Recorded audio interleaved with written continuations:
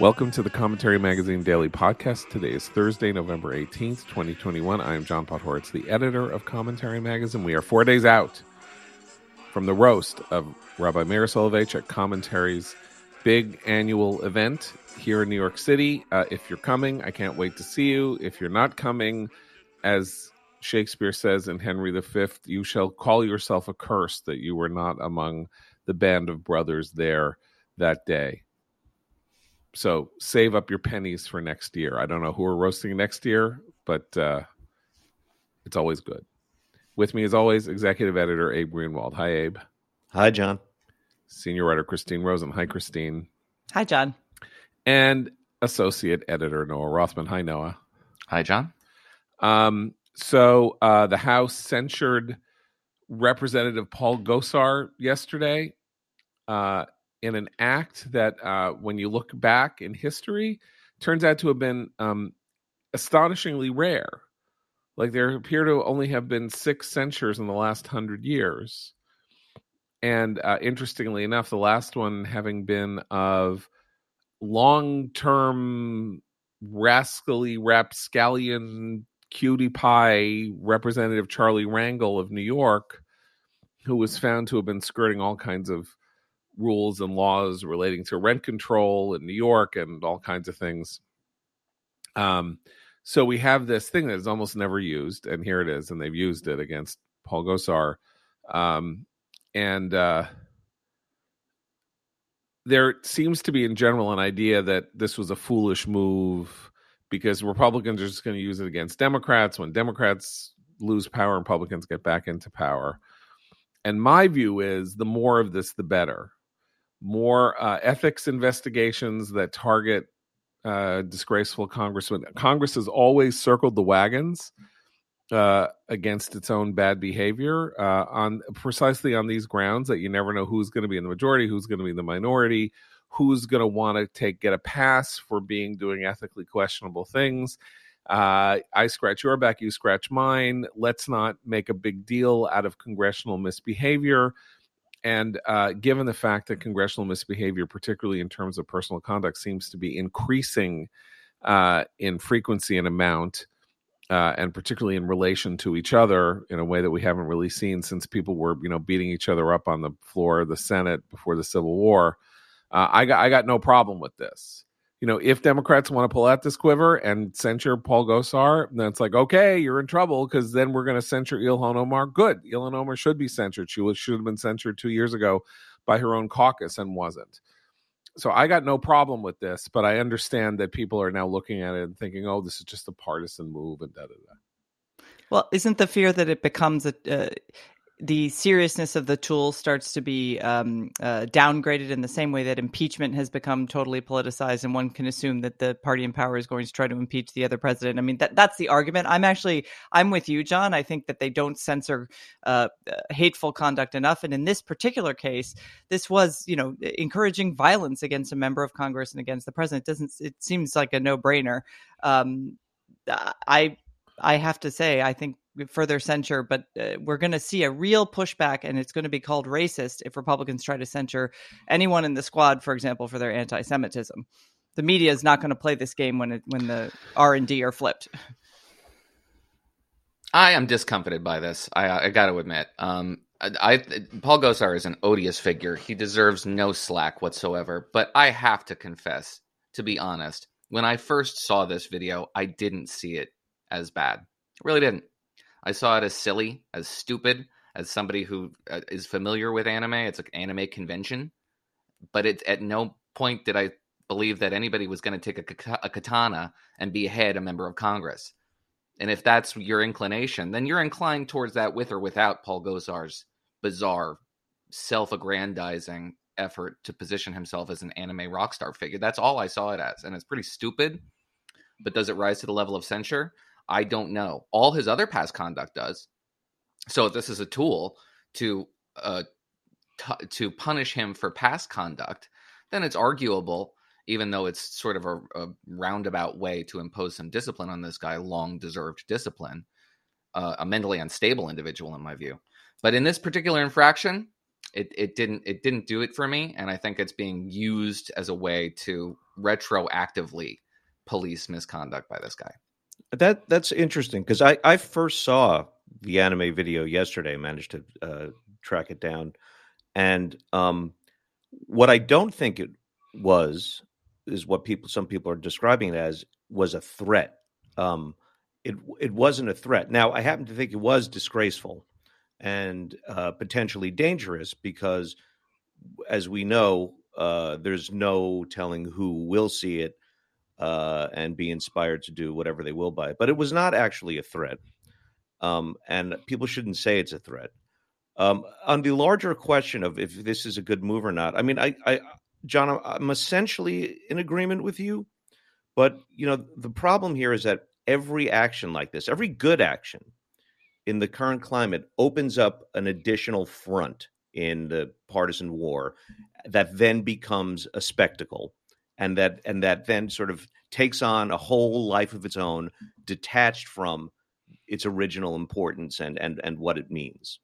And I fear that happening. That's exactly right. And to the extent that the minority party whose members are being removed from committee posts because they're terrible people now, and good, so that they'll do that to the other side when they get in power, sure. But they're not going to do it to the right people.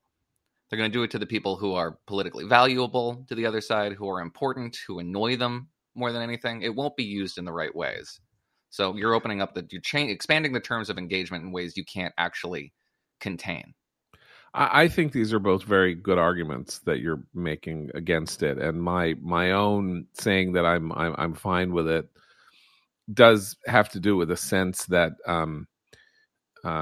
like I say, is a larger historical sense that the Congress has traditionally done nothing but act like its own members should and could and ought to be able to behave with impunity, because they're all kind of in not a conspiracy, but they're all in a kind of gang with each other, and they want to have enough freedom of movement on all sides so that the rogues get to be rogues and that the ordinary people get to be ordinary people, and that it's sort of understood that there's a mutual defense treaty where you don't sort of do stuff like this, which is why it's only happened, like I say, 6 times in the last 100 years. And that's my problem with it. I don't believe in the disciplinary aspect that people often talk about with the Congress, which is, people should get thrown out. Voters make the decisions who is and who is not employed to represent them in Congress, not the Congress itself. Expulsion is an extraordinarily extreme step, right? I think there's only been one. I think Alcee Hastings was, not Alcee. Anyway, there barely been any expulsions in the history of the United States, because there's this idea somehow that the voters are paramount and they choose. But what you can do is say, within our organization, you cannot do whatever you want. Like, you couldn't go around, you couldn't, slap somebody across the face, you couldn't beat somebody up, you couldn't, you can't commit a crime on the floor of the House, whatever it is. They have to be kind of self-policing, in part because of laws that limit the ability of the executive branch to reach in and enforce.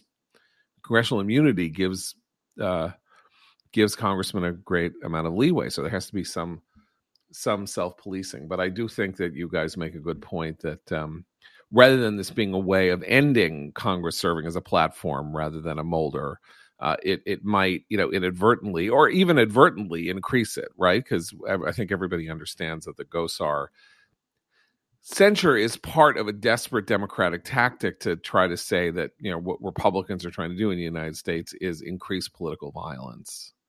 And this is an example of that. The only act of explicit political violence we know happened in the United States in the last 5 years was the guy who shot the Bernie Sanders supporter who went and shot up the congressional softball game. And that wasn't right. That wasn't a right winger, with an AK-47. That was somebody who decided that, Republicans were beyond the pale and went and tried to shoot as many of them as possible. The point about that is not to say that, Democrats are more violent than Republicans and that political violence is somehow on one is something is endemic to Democrats, because I don't believe that either. But it is to say that, yeah, you need to draw a real distinction between imagined satirical violence and real violence.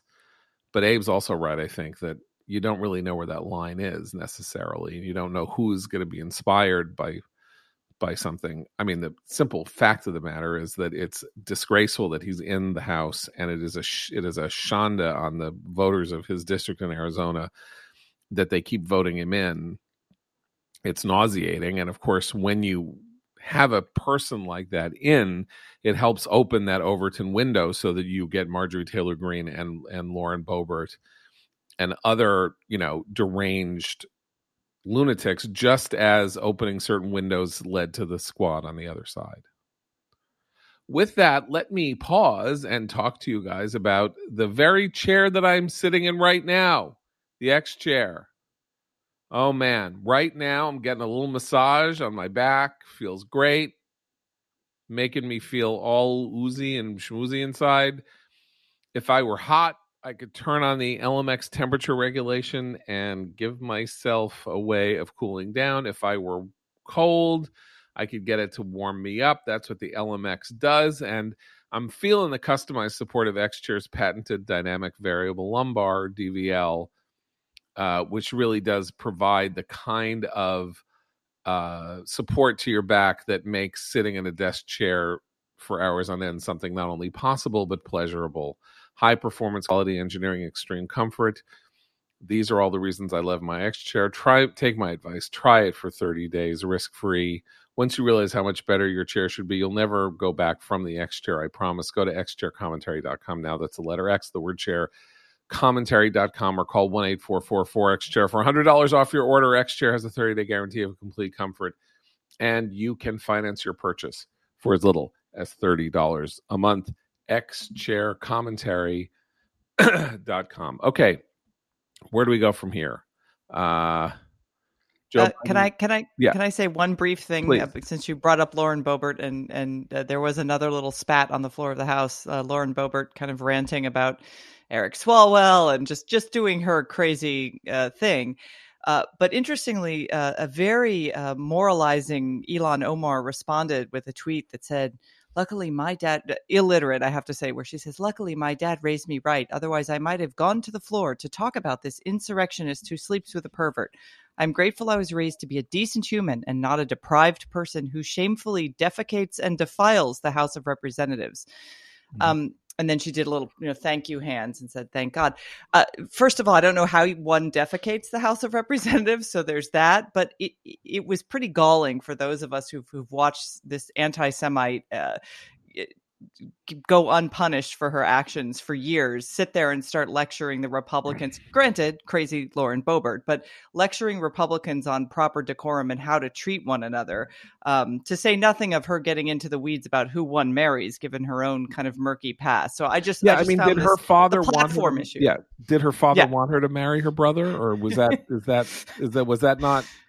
Where does the decency in in an incestuous marriage that was apparently a green card, an effort to bluff on a green card, does that feature into calculate into the sort of common human decency that she is the wonderful representative of, while she is accusing Jews of throwing Benjamins around to control the levers of power in the United States? And while her district suffers from serious problems to which her grandstanding on the House floor is doing nothing to solve. So, yeah, I think it speaks to what, Yuval has written about, and we've talked about at length about Congress becoming a platform for people. Like she's using it in that way rather than being a legislator. It also, I think, highlights what's so depressing about this whole incident, and what's depressing for me about the Gosar thing, even though it's not a threat, is just the childishness of the mode of fighting here. And between his people in his position shouldn't be putting up anime videos of anything. They shouldn't be sniping at each other, talking about defecation on Twitter at all. I mean, we're down to such a base level just before we even get into the content. But just the mode is so depressing. It's Hey, crushing. that's what we're here for. Yeah. We're here to be depressed, to tell you why you should be depressed, and to try to deprive you of any energy to fight back against the stains of our time. We also have Cori Bush, another member of the squad, tweeting out a patent lie about how when she was protesting in Ferguson, Missouri, white supremacists were shooting at her and other protesters. This is not true. There is no... It's her truth. Yeah, it's her truth, which is to say a lie, because it didn't happen. And, there are things that are true and there are things that are not true, and bullets being fired at people at where there were hundreds of cops around looking precisely to prevent things like that from happening didn't happen.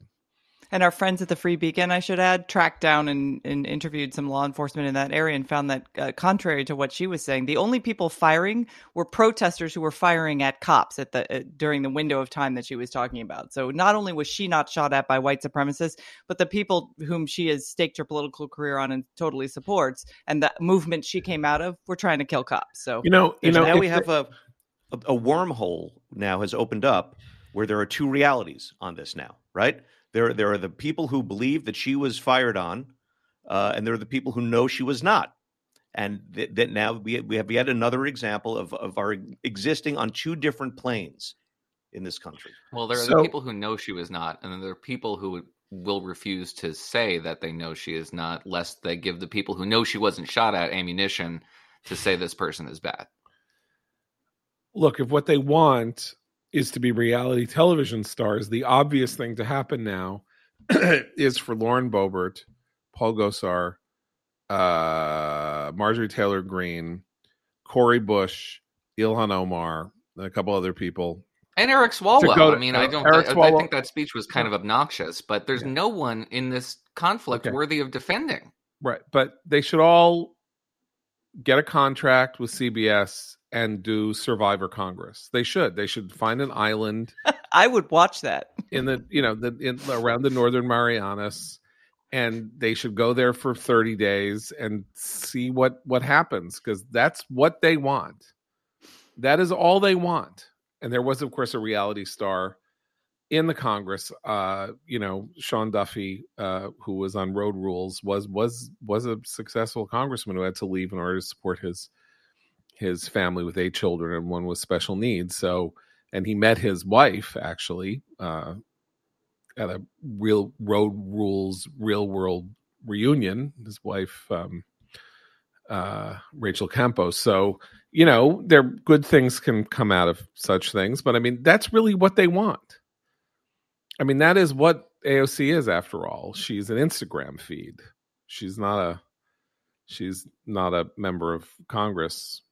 Who are we to say it's not what the public wants? I mean, we're talking about I think the public would want it. Of the legislature. We could be talking about the White House, which was previously occupied by a reality television star. That's what I'm saying. The people want. Give the people what they want. Now we sound like the Biden administration, because the American people have disappointed us. Well, by the way, when people try to give the public what they want and they make a movie that doesn't work or a television show that doesn't rate, they're very disappointed in the American people. They just say things like, all people want to do is watch superhero movies, when they make a movie that people don't want to see, rather than, assuming that maybe they were the ones responsible for that failure. And I appreciate that. I mean, everybody needs to have a self-justifying argument to get through the day. This is why populism is just awful, isn't it? I mean, in part because the public doesn't know what they want. Like, this is the popularity argument and why it's so silly. First of all, it's built on a foundation of sand. Popularity shifts. And second of all, the public routinely says things that are contradictory and in conflict with each other. They love spending. They hate debt. So if you're going to say, the American public loves the Build Back Better agenda, which most polls show that they're supportive of, but then they show how much it costs, is that's terrible. We don't want that. Well, what do you want? Yeah. I would love to own a Maybach. I'd own a Maybach. All things, if you said to me, do you want to own a Maybach? The answer is yes. I would like to own a Maybach or a Maserati or a mansion in Aspen or, a house on the Big Island in Hawaii, but I can't afford it. But of course, if the question is, do I want one or any of these things, the answer would be Of course, sure. Like, it's like, no, I don't want that. I would prefer to continue driving my 11-year-old Honda Odyssey. Thanks very much. I mean, that's one of the weirdnesses of this pitch about how it's really popular. It's like, do you want all this free stuff? Sure. Just gonna give it to me. Why am I not going to take it? And then it's like, but guess what? It's not really free. And they're like, oh, it's not free. Then I don't really need it. I guess, I can stick with my 11-year-old Honda Odyssey. But, if you want free stuff, I do have some free stuff to offer you from Moinkbox. You can get free ground beef for a year if you go to moinkbox.com/commentary right now to get this, grass-fed, grass-finished beef and lamb, pastured pork and chicken, and wild-caught Alaskan salmon that is delivered direct to your door. They help family farms become financially independent outside of big agriculture with animals raised outdoors, fish swimming wild in the ocean, and meat from Moink free of antibiotics, hormones, sugar, and all the other junk you find prepackaged in the meat aisle.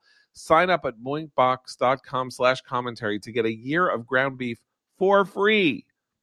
There's no gimmick here. Year of ground beef for free if you sign up for a year at moinkbox.com and pick what meats you want delivered with your first box. Change what you get each month and cancel any time. Moink was founded by an 8th-generation farmer who was featured on Shark Tank. Host Kevin O'Leary said it's the best bacon he's ever tasted. And Jamie Simonoff, creator of the Ring Video Doorbell, invested in Moink. Join the Moink movement today. Go to moinkbox.com/commentary right now, and listeners to this show get free ground beef for a year. That's 1 year of the best ground beef you'll ever taste, but for a limited time. Spelled MOINK box.com/commentary. That's moinkbox.com/commentary. So, I have been obsessively watching the Kyle Rittenhouse trial. I don't think you guys have been. And when I say obsessively watching, I don't just mean the testimony. I mean what's been going on since the jury retired to the jury box, where, and this is where my ignorance of actual, hard criminal cases goes. Apparently the case is nowhere near over, even though the jury has gotten it and is deliberating over it, because there was a real question of whether or not there is going to be a mistrial as a result of prosecutorial misconduct, both during the questioning and then involving a key piece of evidence that was entered in very late of a drone video in which a photograph of Kyle Rittenhouse in a confrontation with one of the people that he shot was blown up. It's almost, illegible, but blown up. And for reasons that seem very complicated, the prosecution had a much higher resolution video than the video that they provided to the defense. And the defense is making a credible case that something untoward happened here, where they were presented with this low resolution video, apparently on purpose. 20 minutes after the video was logged in as state's evidence, the copy that they received 21 minutes later had a different name on the file and was 2/3 smaller in size. And the prosecutor facing the judge said he didn't know how it happened. Maybe the defense's phone compressed the video, which wouldn't explain why the file name had changed and why somebody spotted on the prosecutor's computer a logo for a video compression software called Headbrake or something like that. And apparently it's a thing you drop your video on it and it shrinks it down. And so the question is, did they knowingly and purposefully supply them with a low resolution file so that they could so that they wouldn't be able to use the high resolution file as some kind of as exculpatory evidence because it was clearer? I mean, this is very hard to follow. You really have been obsessively following it, though. Wow. What? You really have been obsessively closely following it. Okay. So in any case, compression service. So in any case, the what's interesting about the case is that it all goes to whether or not Kyle Rittenhouse was acting in self-defense, when he shot these 3 people, or whether he provoked the confrontations, which then the provocation standard would mean that he had surrendered his right to self-defense. If he had been the one aggressing against them, they then come at him and then he shoots them. You cannot call that self-defense. They were the people acting in self-defense. That is the provocation argument. The weird part of the provocation argument is that it was only advanced very late in the trial by the prosecution, in part because it somehow mysteriously got its hands on this drone footage, which is the central evidence that they're adducing to try to convince the jury that Kyle Rittenhouse was not, in fact, acting in self-defense. It's a very interesting case, as is always the case with these sorts of cases. People start getting, overly involved in, is the judge good or bad? Is the defense good or bad? Is the prosecution good or bad? Who's doing a good job? Who's doing a bad job? What's going on? When, of course, you like it when you like them when you feel like it's going the way you want it to go, and you hate them if you think that it's going the wrong way. And then the judge is sitting there like Lancito in the OJ trial, because you have this TV fantasy that the judge is some kind of Solon from on high who can make these Olympian independent judgments, when all he is supposed to be doing is running the trial and making sure that what goes on is conforming to within the bounds of proper legal practice and constitutional rights, and he's not supposed to be making decisions like that.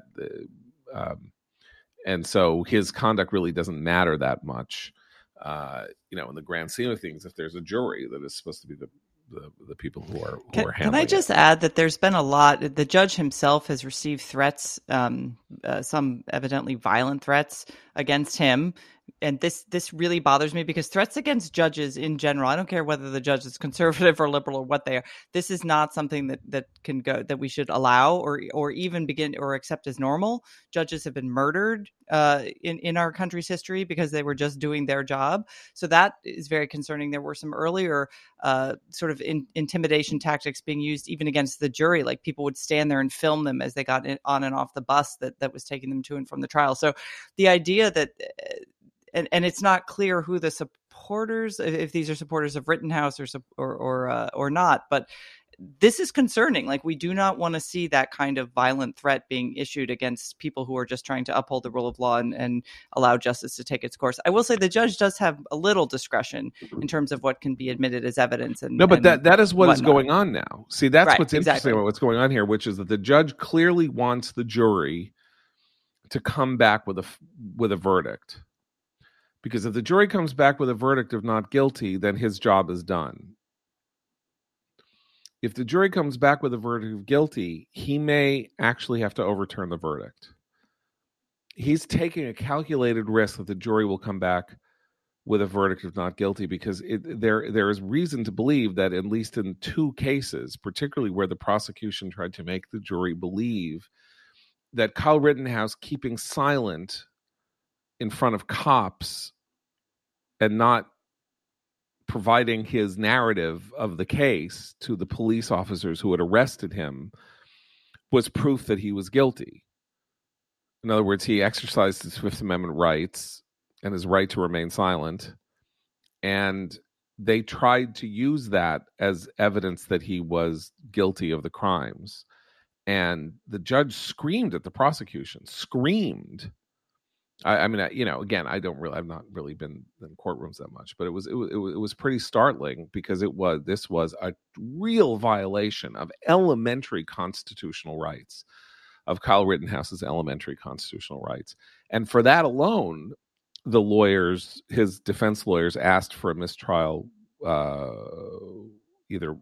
mistrial without prejudice or with prejudice, which meant that the mistrial is called and that the prosecution cannot retry.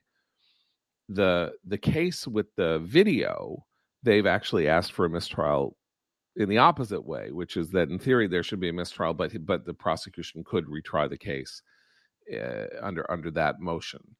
And he basically has said 4 or 5 times, "You are on a knife's edge. I am very queasy about what you're doing to the prosecution, And, this is a house of, he said yesterday, this is a house of cards you're building, to the prosecution. So clearly he is very much tempted to declare overturn a jury verdict of guilty if it comes in and is tainted, because he doesn't want to be reversed by an appeals court. It's very interesting. It's not quite the case that people want it to be.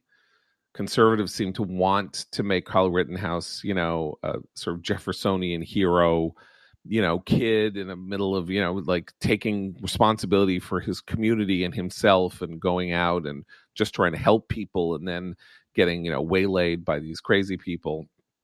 And I think that's a bit of a pull. Clearly he was acting out in some, partially maybe motivated by that and partially out of some fantasy of being sort of like a superhero savior of the city, Batman type.